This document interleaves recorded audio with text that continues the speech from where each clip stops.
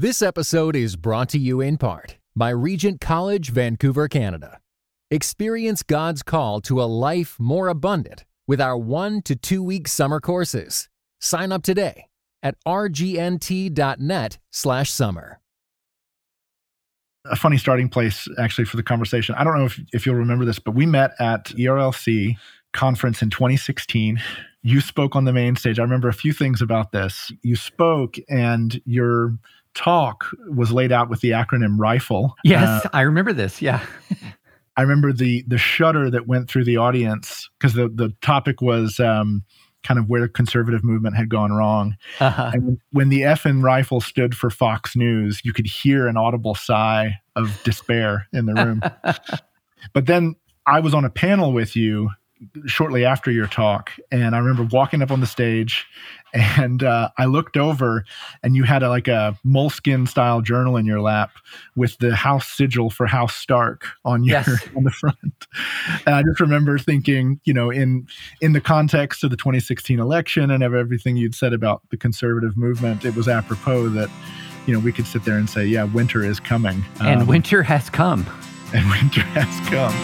There's a pine warbler sitting on a hollow limb. He seems to have the whole morning out right in front of him. And everything he sings from the branch that he's sitting on, it seems to hush the leaves and the colors all around. Now first he sings and then he goes, and what it means, it's hard to know.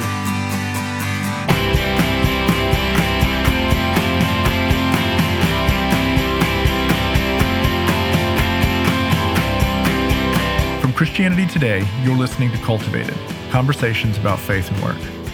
I'm Mike Cosper, and on today's episode, I'm talking with the writer David French. We talk about his life, his work as a lawyer fighting for religious liberty, his time in Iraq, and how he almost ran for president. We also talk about the work that motivates him now. There's no holding back on this one, so stay with us.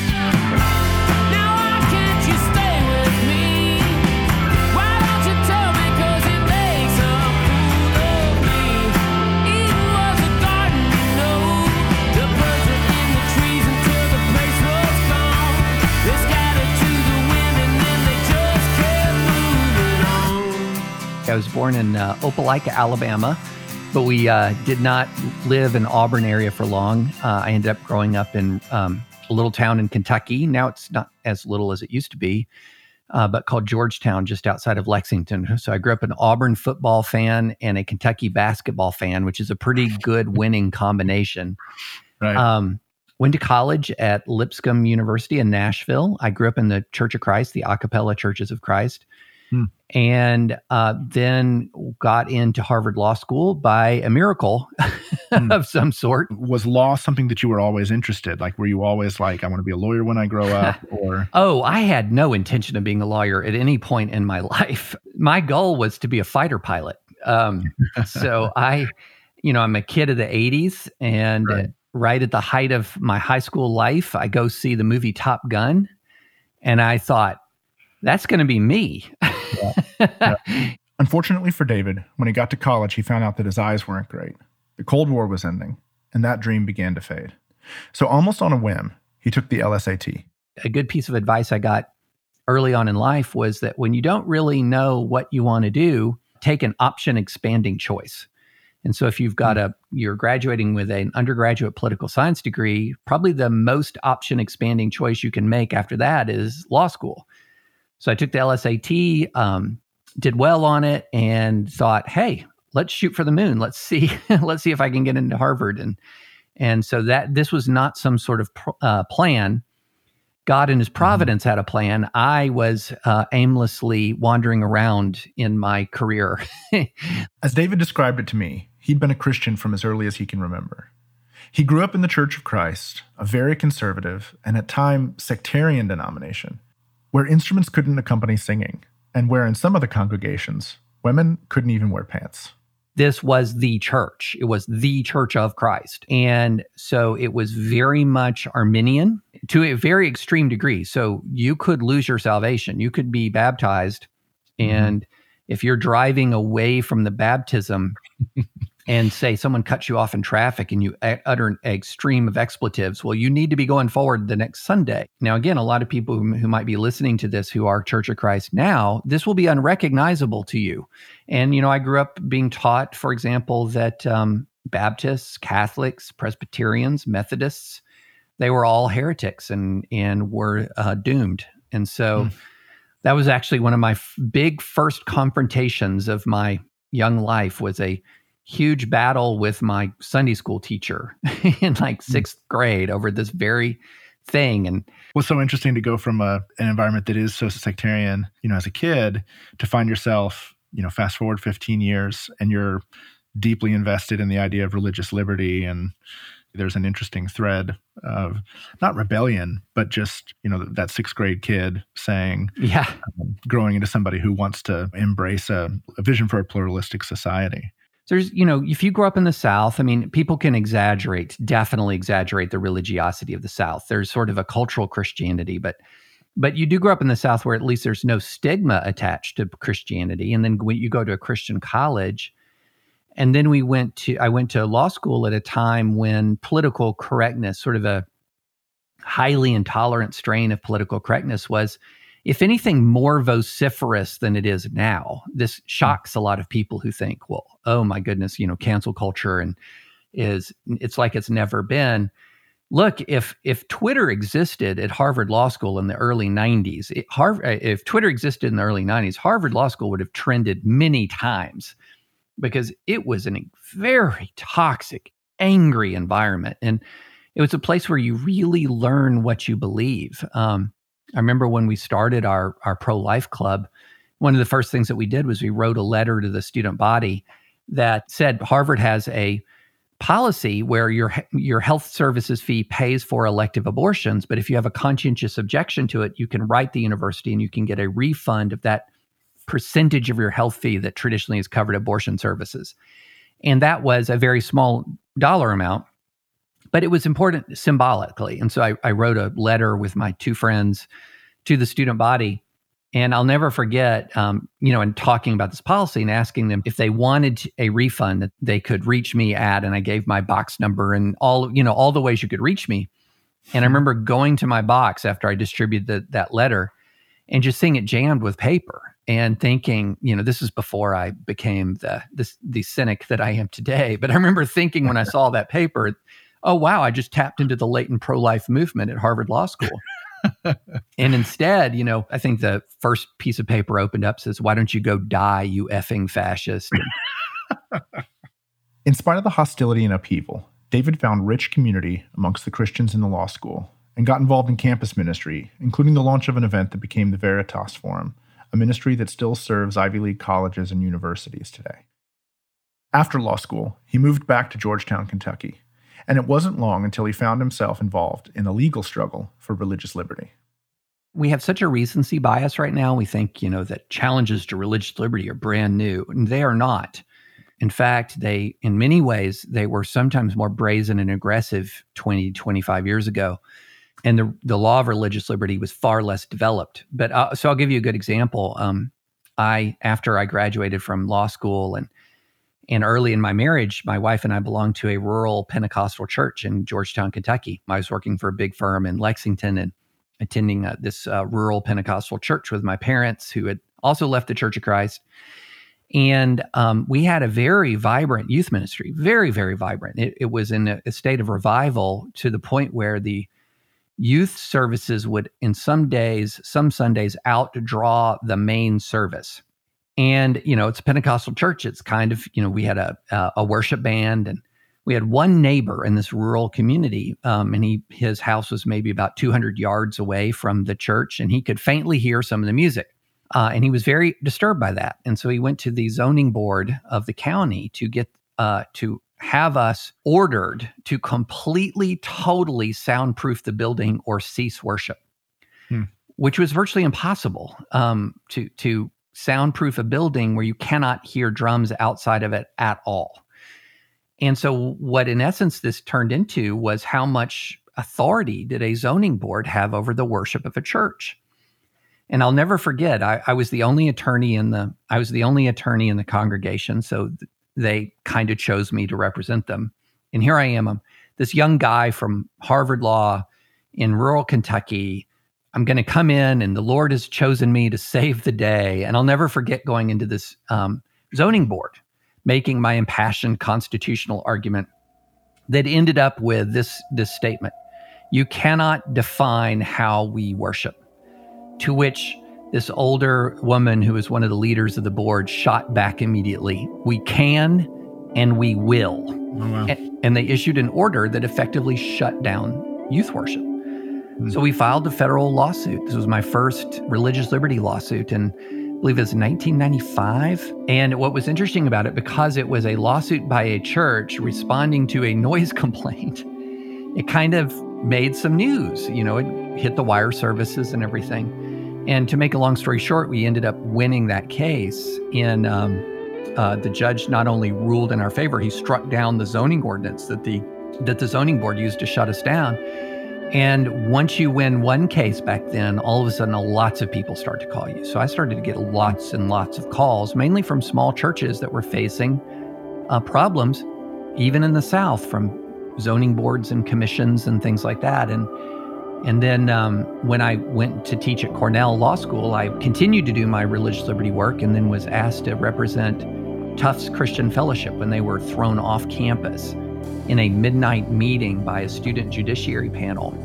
Oh, wow. On the basis that the Tufts Christian Fellowship's teachings on biblical sexual morality were a danger to the campus.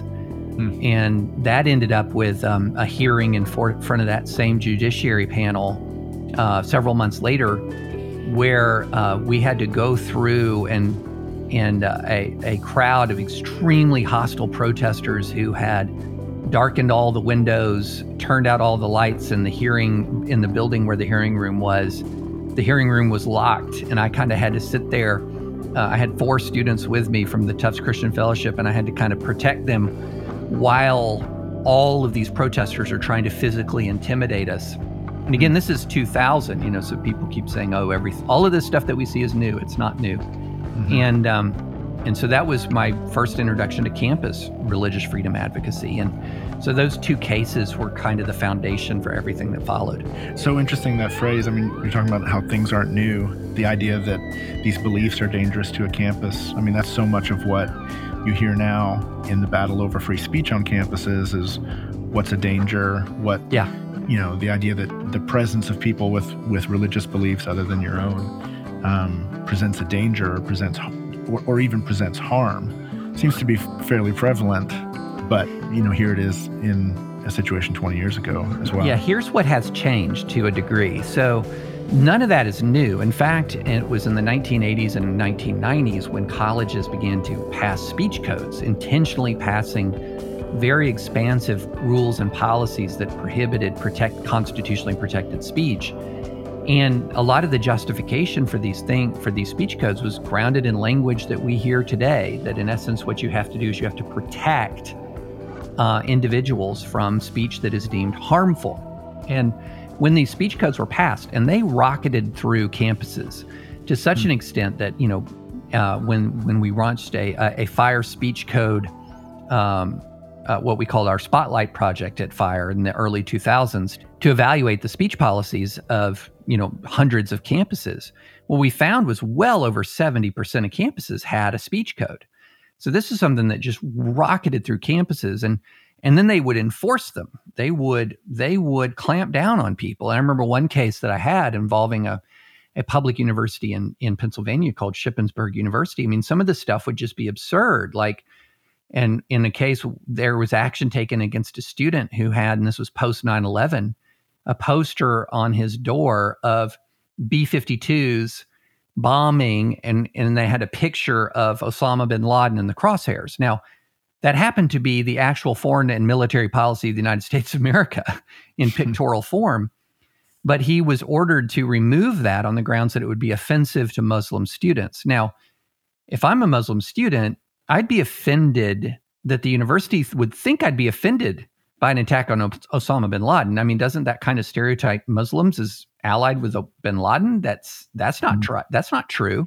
But anyway, that's what the university did. And we challenged that speech code. We filed a lawsuit against that speech code. And I could go through case after case after case after case from that era, from the early 2000s forward, with crazy policies.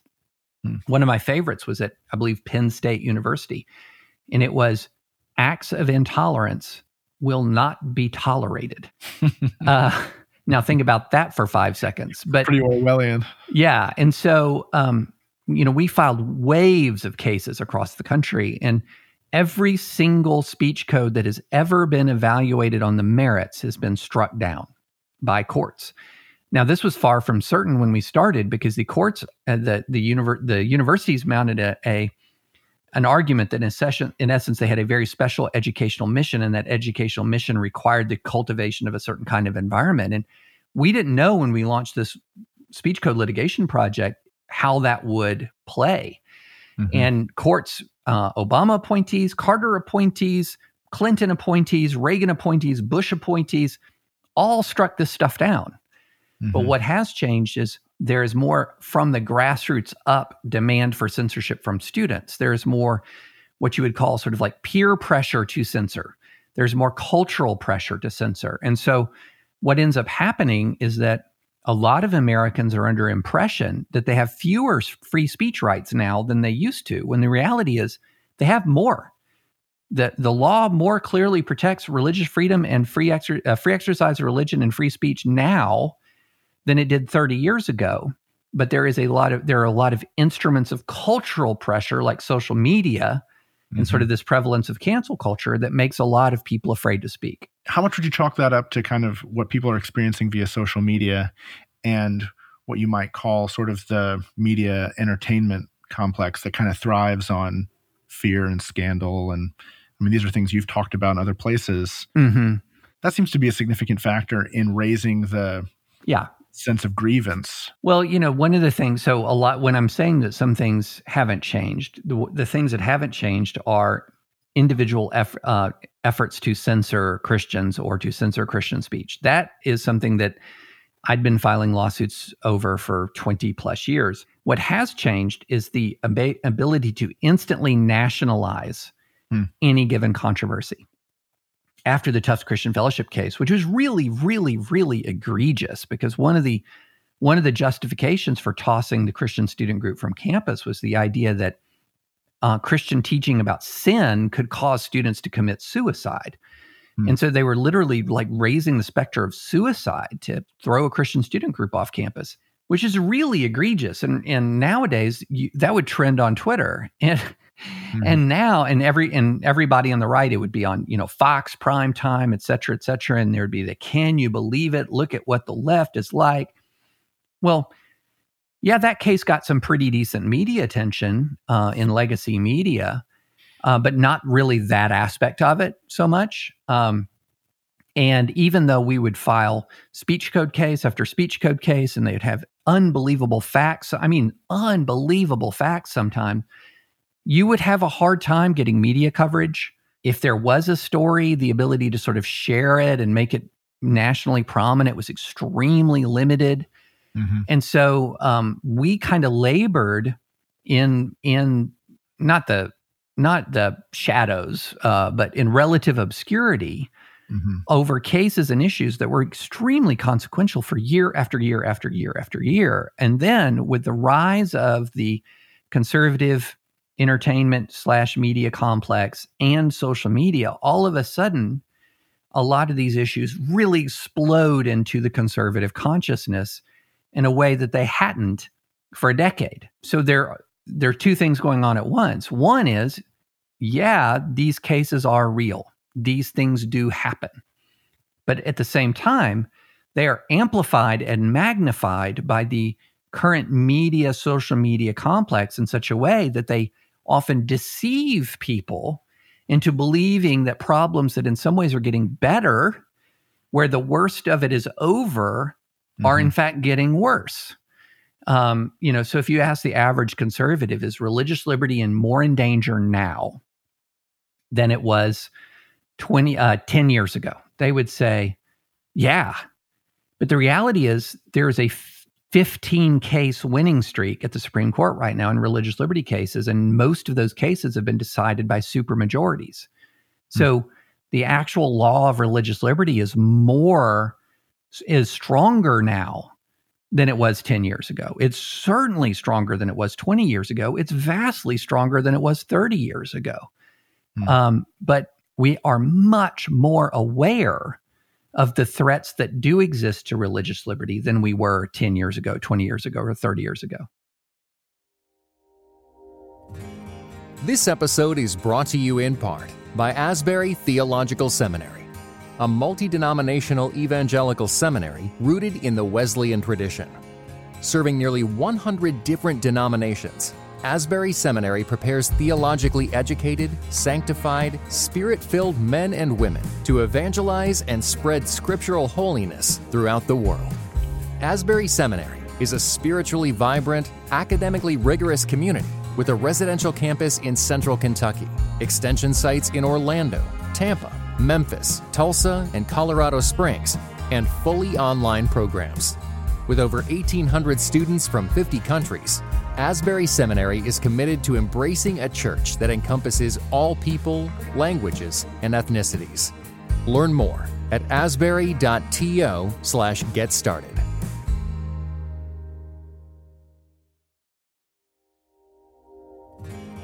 This episode is brought to you in part by Asbury Theological Seminary, a multi-denominational evangelical seminary rooted in the Wesleyan tradition. Serving nearly 100 different denominations, Asbury Seminary prepares theologically educated, sanctified, spirit-filled men and women to evangelize and spread scriptural holiness throughout the world. Asbury Seminary is a spiritually vibrant, academically rigorous community with a residential campus in central Kentucky, extension sites in Orlando, Tampa, Memphis, Tulsa, and Colorado Springs, and fully online programs. With over 1,800 students from 50 countries, Asbury Seminary is committed to embracing a church that encompasses all people, languages, and ethnicities. Learn more at asbury.to/getstarted. By 2005, David was the president of an organization called Freedom for Individual Rights in Education, regularly litigating religious liberty and free speech cases across the country.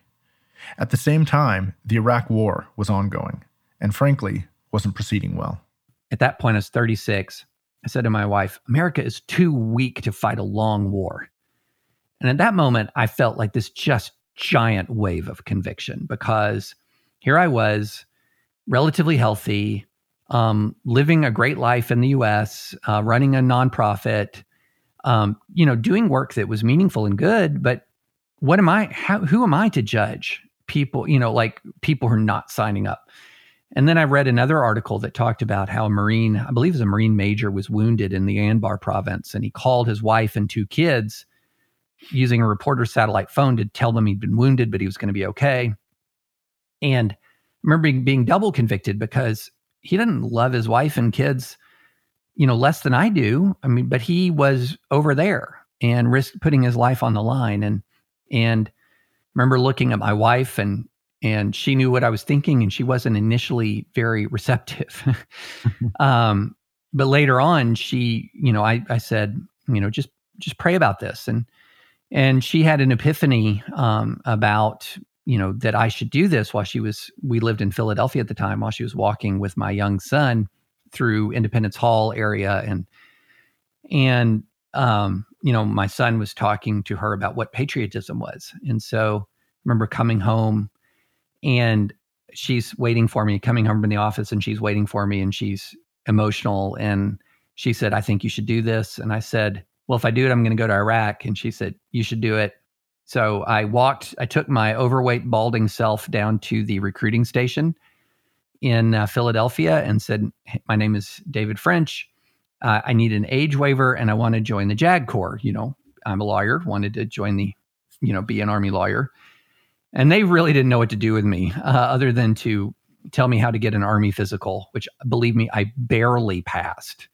And then had to get in shape to go to Officer Basic, which to tell you how bad a shape I was in, The first day I ran, I tried to run 1.5 miles.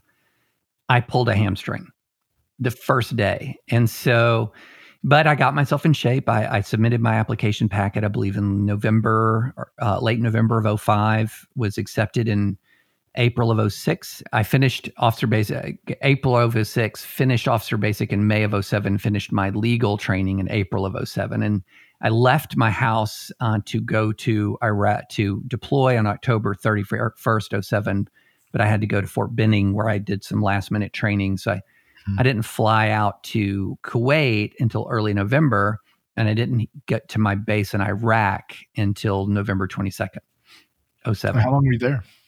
So I was in Iraq from November 22nd, 2007 until late September 2008.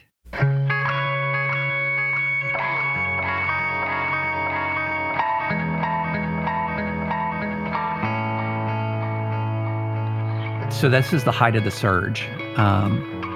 And my unit, 3rd Armored Cavalry Regiment, was deployed to Eastern Diyala Province, which was at that point a hotbed of jihadist activity.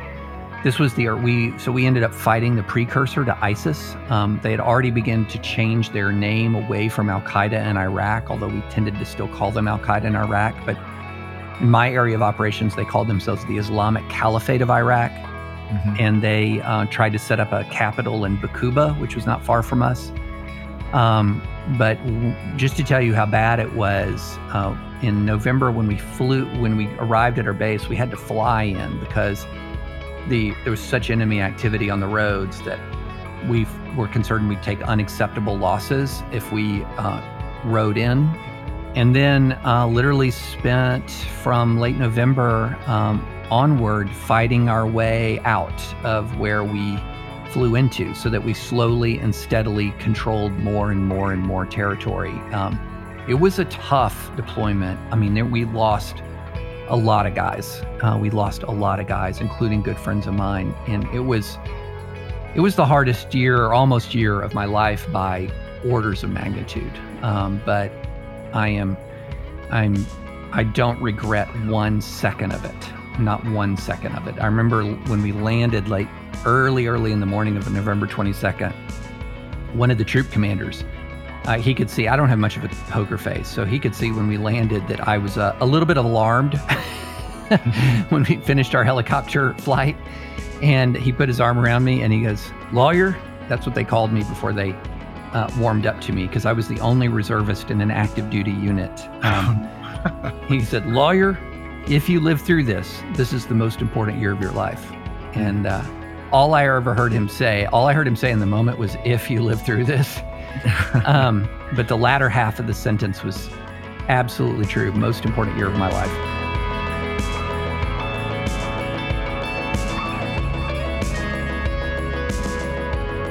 I remember when I first came back from Iraq, people would ask me, "Well, what'd you learn?" And I kind of developed a shorthand answer to that, which was, the enemy is more evil than you can imagine.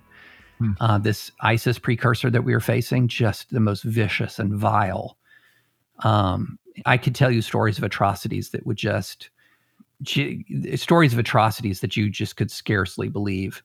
But also that a deployment is harder than you can imagine.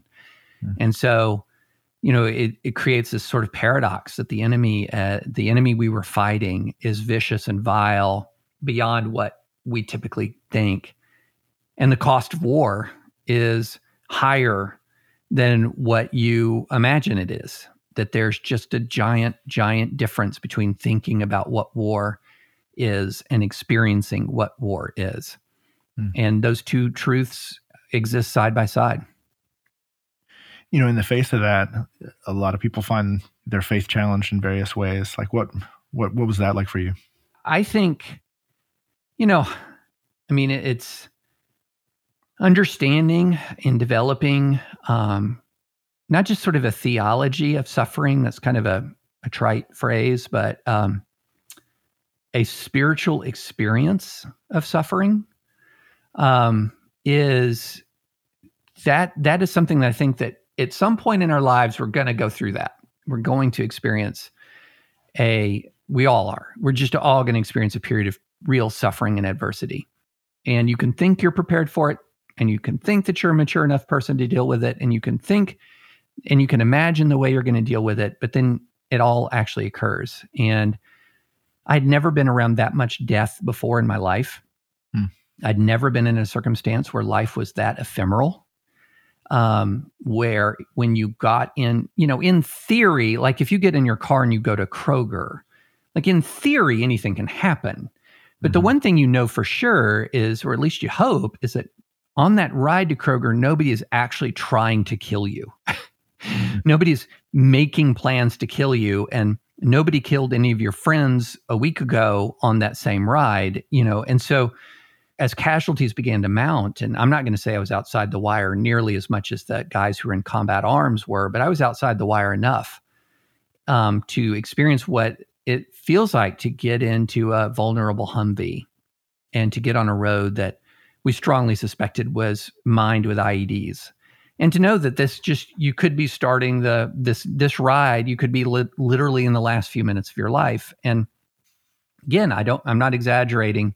I don't want to exaggerate or over dramatize my service compared to the armor officers and the Cav Scouts I served with, who did this every single stinking day, day after day, week after week, month after month. I was not outside the wire as much as they were, but my commander very much wanted his JAG officer, who was in charge, who was instrumental in a lot of these shoot, don't shoot decisions and these rules of engagement decisions. He wanted me to know what life was like outside the wire. How can I make these decisions intelligently without experiencing what life is like outside the wire? So he very intentionally wanted me outside the wire, which is very smart. That's what, a good leader does, is he says, hey, if you're going to make a decision, you need to know what the environment is like. Mm-hmm. And so the combination of danger and loss and grief, it really took me a while to figure out how to deal with all of that after I got home. I think I went through about 6 months of unbelievable amounts of sleeplessness, huge amounts of grief. And it just took a while to absorb it all and figure out what to do with it or how to handle it. Once back from Iraq, David continued his legal work. He also continued writing, something he had been doing since early in his career. The writing began with his religious liberty and pro-life work, in part as a response to some of the obstacles he found in the way of helping the public understand the complexity and nuances of the cases he was handling. And so one of the things I started to do early on in my legal career was find ways to place op-eds and essays about my own cases. So sort of to take the media coverage of my cases into my own hands, so to speak. He was a regular contributor at National Review, the conservative publication founded by William F. Buckley. By 2015, he began to consider whether his time as a litigator might be finished. I had filed a lot of lawsuits. I was thankful for what I'd done. I was thankful for the opportunities I had, but I really just wanted to do something else. And I remember calling Rich Lowry at National Review, and I said, Rich, would you be interested in getting any more writing from me than you already have? And he said, I was just thinking I wanted more writing from you. And so we talked, and I jumped ship from full-time practice of law to be a staff writer at National Review, and then became a senior writer at National Review. I joined National Review full-time in May 2015, and Trump came down the escalator the very next month. Oh, wow. And I don't think I've had a vacation since. I think probably most people who are listening to this podcast, if they're familiar with your work at all, they know kind of where you stand on the Trump phenomenon. Yeah. I've subtle. I mean, you have to read between the lines. I'm curious about the day. So Trump wins the nomination. Mm-hmm. And at some point in the mix of all of this stuff, somebody comes to you and says, what would you think about running for president?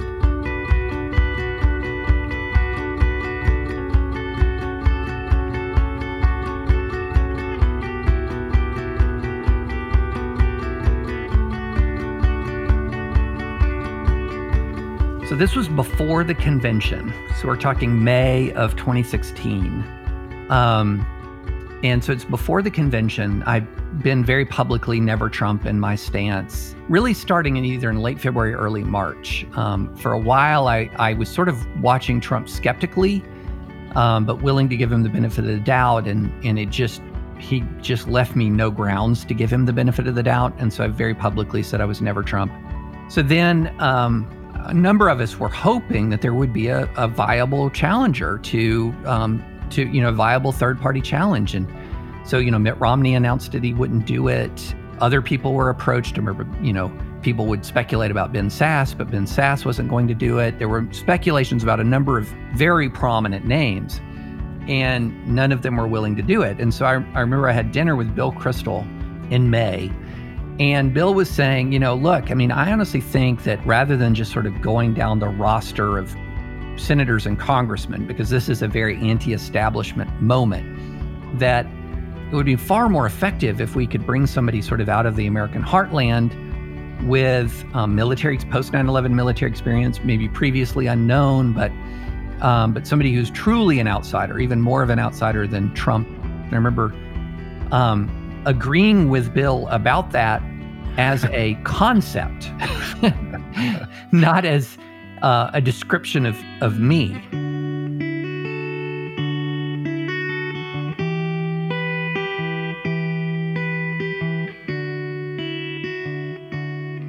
Then the next morning, he published an article in the Weekly Standard that floated that very idea. And I believe it says, such as my friend David French.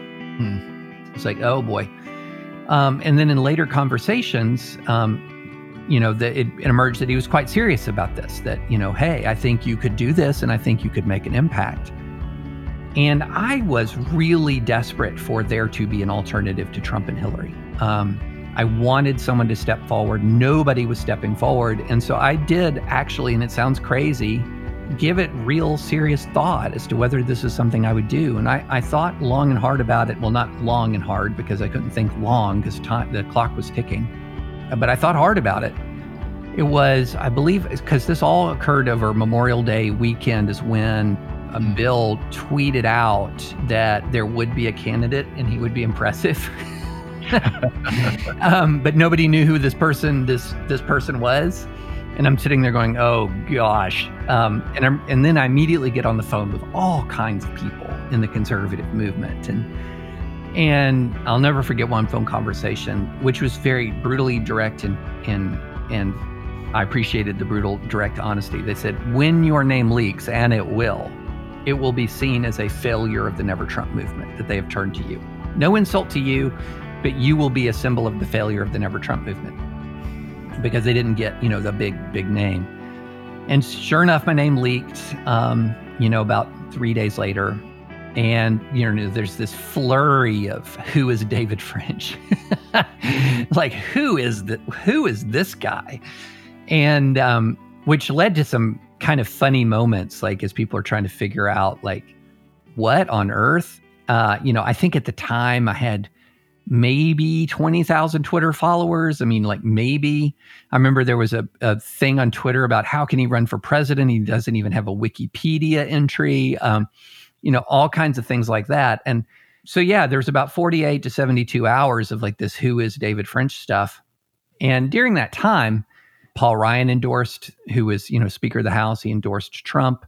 It just became very apparent to me that even getting, not just on the ballot, but even in people's minds was going to be such a heavy lift that the maximum impact I could play, in my view, and others disagreed with me, but in my view, the maximum impact I could have would be a spoiler at the margins.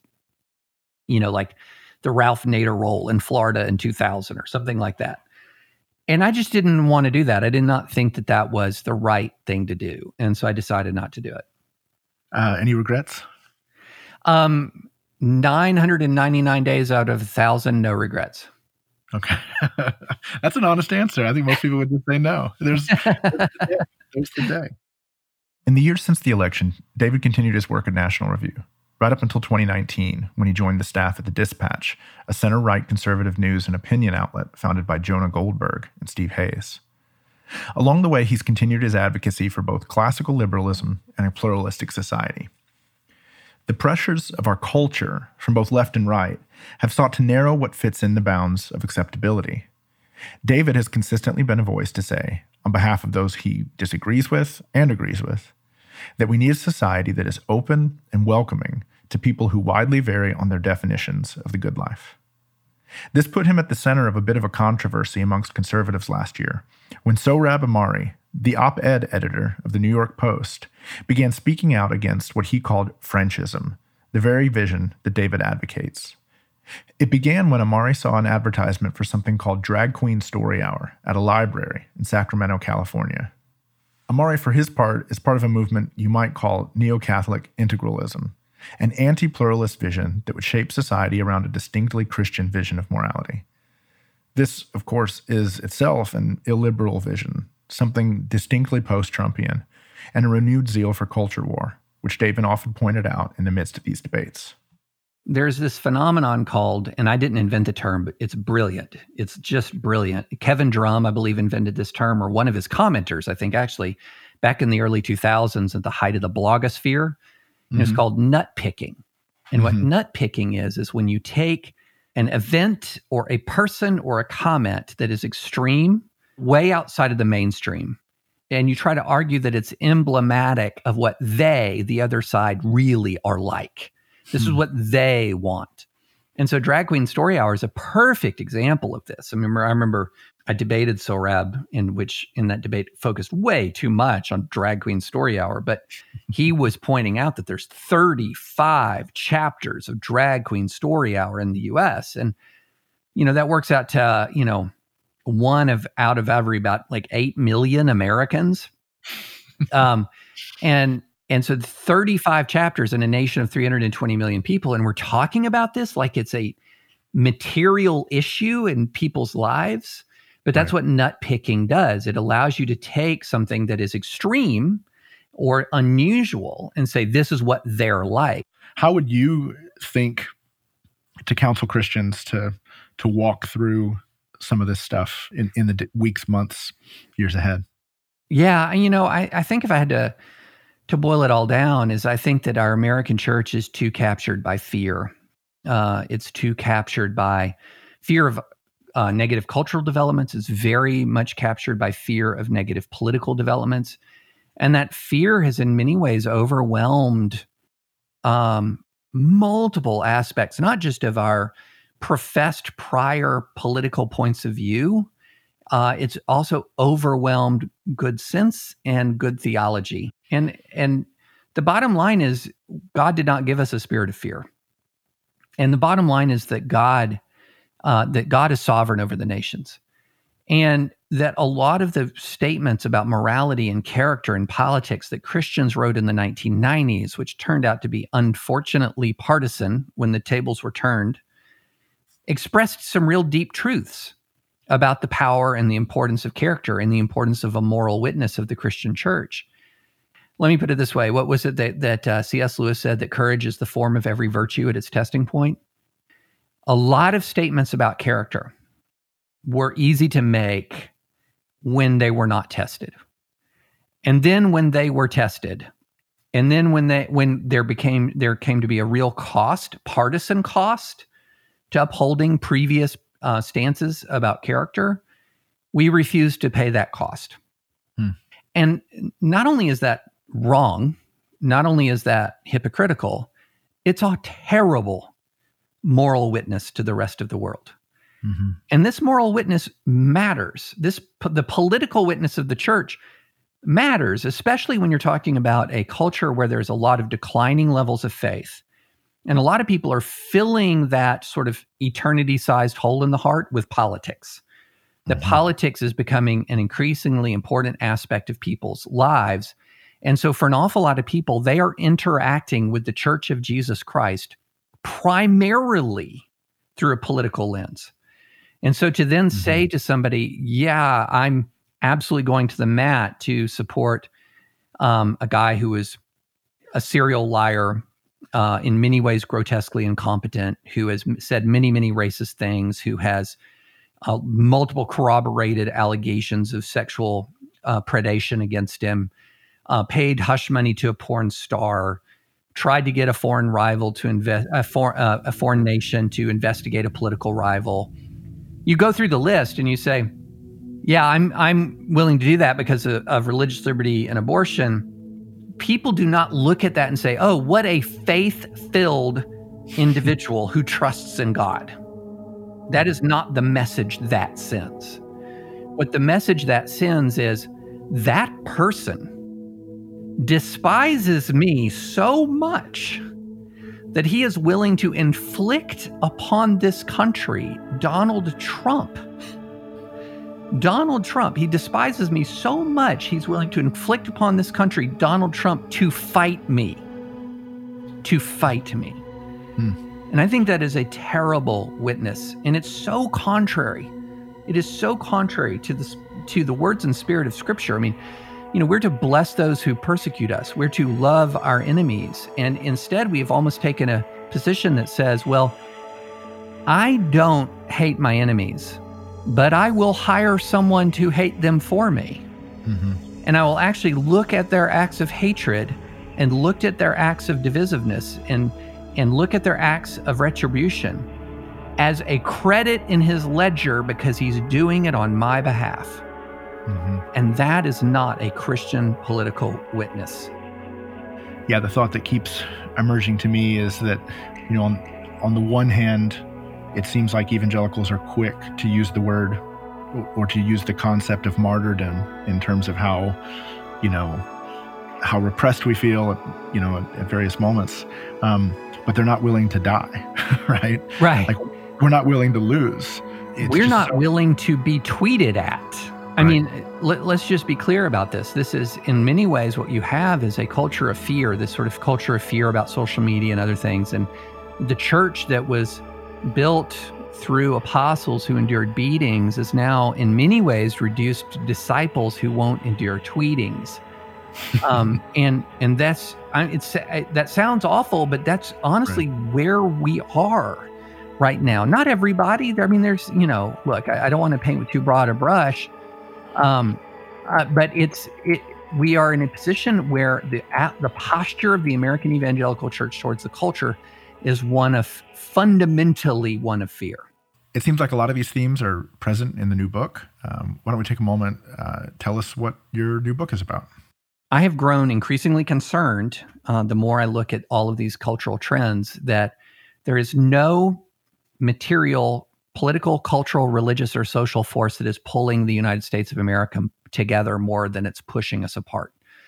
That even though policy differences between left and right are not nearly as wide as Twitter would make you believe, there is existing an increasing amount of divisiveness and enmity and negative polarization.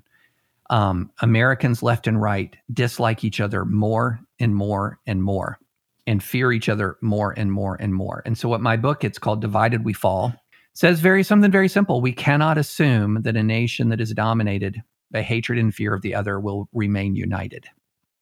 And so it has three basic parts to it. Part one shows why we're in the grips of social forces that right now are magnifying hatred and fear.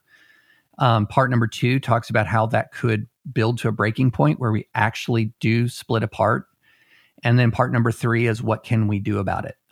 Why we must embrace pluralism rather than embrace dominance as a political and cultural strategy. That it sort of centers around two verses from Micah, one of which was one of George Washington's favorites that he wrote almost 50 times and was repeated and repopularized in the musical Hamilton, that every man shall sit under his own vine and fig tree and no one shall make him afraid, which is a promise that Washington was trying to make about the United States, that you can have a home here.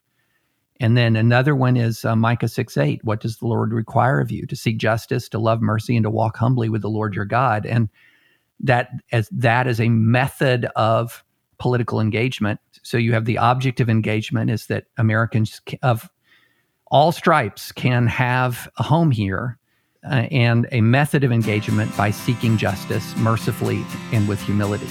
And that's the fundamental core message of the book. Well, good luck with it. I hope the message gets through. it's a word we need to hear for sure in a time like this. So thank you for making time for this. I appreciate it. I really appreciate you having me. It's I've had a great time chatting. Now first he sings and then he goes, and what it means it's hard to know.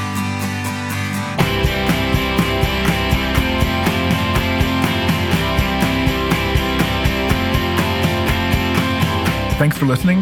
Please do take a moment and subscribe, and maybe think about leaving us a rating and a review wherever you're listening. Cultivated is a production of Christianity Today. This episode was produced and edited by me. It was mixed by Mark Owens. Our theme song is by Roman Candle. Our music is by Dan Phelps, with additional music by Roman Candle. Come back next week when I'll be sitting down with someone I've wanted to talk to for several years now, Beth Moore. The only time I've ever been on staff at a church was as the aerobics teacher at my Christian Life Center at our large Southern Baptist church in Houston, Texas, throughout my 20s and up to my mid-30s. So that was it. See you soon.